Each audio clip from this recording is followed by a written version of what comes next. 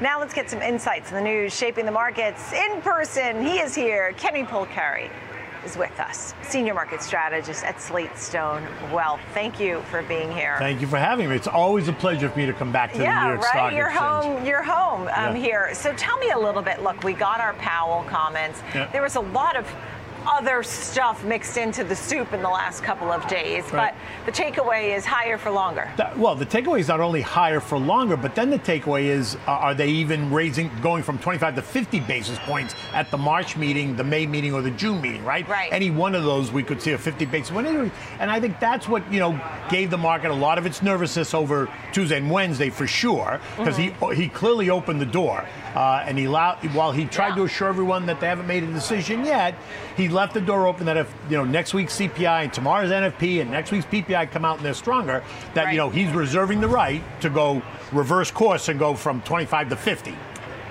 Here's the thing, too, is that Fed funds futures popped. Right. And it's not until it's over 60% that are you likely to get what they're betting on.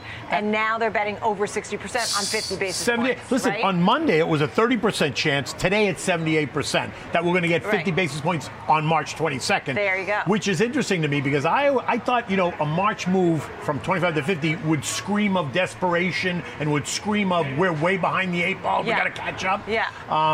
But I think Jay Powell, basically, he did a good job of saying, look, we might have to do this. The market responded Tuesday. It was the worst day. But look, the reaction wasn't even as negative as I suspected it could have been, right? We could have seen the market really, lose 2 or 3% on news like that, and it didn't, which kind of gives me the sense that maybe investors are getting much more comfortable with the idea. They recognize inflation's out of control. All you have to do is go food shopping to recognize it's out of control. Right. And so I think there's a sense of calm, although that doesn't mean that there's no bumps in the road ahead. I think there are. Here's the other thing, too. Part of the Beige Book really showed some slowing. Right. I mean, it wasn't all, the inflationary picture that we've been seeing. I mean, there were parts within the Beige Book. I had taken some notes yesterday, but just showing that it's working. Maybe it's slowly working, but it's working. Right, but it's not working fast enough in the areas of the economy that affect you and I. So again, it's food, it's healthcare, it's utilities, it's energy. Right. Those are the pieces that every day we go food shopping, or every day we fill up our car with gas. You're not buying a used car. You're not buying a house every day. So it affects us more when it doesn't come down as fast. What do you think about the jobs report tomorrow? Why is it so important? I mean, obviously, you'll be watching for wage growth. I always like to look at the labor force participation rate because it makes me feel better when people have jobs. Right. But, what are we looking for? We got more claims than expected today. Right. And the thing about tomorrow's number is going to be, are we going to get a surprise to the upside like we had last month? 517,000. Right, that was 300 more than what the expectation that was crazy. Now, I don't suspect it's going to happen because I think last month, part of that was seasonal adjustments. I get it. This month, yesterday's ADP report was stronger than what the estimate called for. So it suggests that maybe tomorrow we're going to get a slightly stronger number. But Jay Powell doesn't want to see that. He wants to see that number come in, right? Unemployment's it's expected to remain at 3.4%. Again, not what he wants to see. He wants to start to see it tick up. And if he doesn't see that, that's going to give him kind of poetic license to go, you know what? We need to put a little bit more pressure, and we need to go 50 basis points in March. And then that's when I think you'll see a little bit more consternation and anxiousness in the market. How about this? Over at Challenger Grain Christmas, I saw this morning about layoffs. Yeah. And I was sort of surprised when I saw it. Now, I know the tech industries had more layoffs but financial services has too. Than we can count. But in February alone, layoffs in the U.S. stood at 77,000 plus, more than 5 times higher than the 15,000 roughly announced last year.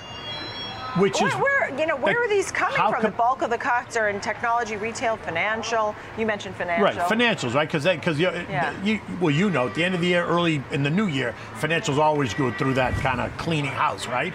But what's interesting is with that number, it's 5 times higher than it typically is. Right. It's yet to show up in the unemployment rate. So what's happening? These people are getting paid out, so they're not claiming yet, or they're not, they're not on those rolls yet. And that's what he needs to see. He needs to see unemployment start to tick up. Now, the scary part about it is there are some estimates that say unemployment has to go to 5% in order for him to come down, in order for inflation to come down to 2%, right? Larry Summers thinks it's got to go to 6% or greater.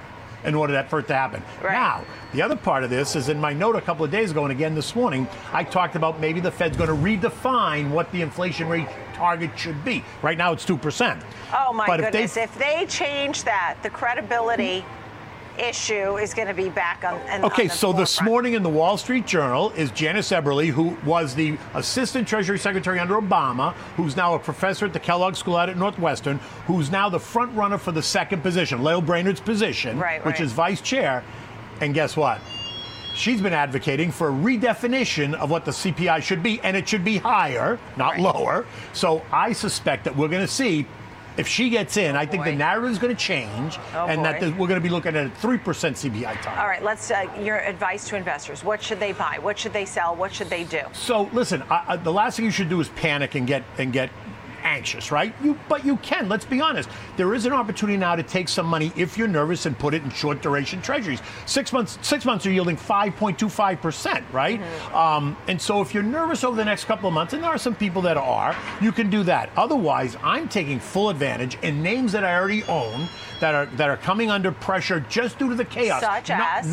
Well, listen, all the big names, because look, I'm also 61, so I'm in that camp where big, wonderful U.S. mega cap divvy stocks are good for me. So it's Amazon, it's Apple, it's Microsoft, it's IBM, it's JP Morgan, it's Bank of America, it's Telephone, it's Verizon. Those are all names that I own. All names that are not sexy and they're not all very exciting, but they'll offer stability. Now, in addition, on the outside, if I want to add with some technology, C3, which the symbol is AI, is a name that I like. The cybersecurity names I like, right? CrowdStrike, Palo Alto, because I think that's not going away either, cybersecurity. And then there's the defense names, because I think that defense, not defensive, defense, right? Aerospace and defense, right. So Raytheon, General Dynamics, they're pulling back. So on a pullback, I would be adding adding more money to those, because I think defense is going to clearly become an issue as we move forward. If you're worried about China and you're worried about, Russia and what's going to happen. Yeah, a good list there, Kenny Polcari. I mean, as you said, the names you can count on. Right, but it reflects who I am, right? If I were 30, my list might look different. Yeah, you could pick more growth but you'd be further out the growth on the risk scale. Yeah, I get it. It's nice to see you. It's always a pleasure. Thanks for having me, and I love coming home. Yeah, nice to have you back. Kenny Polcari, Senior Market Strategist, Slate Stonewell. Thanks for being here.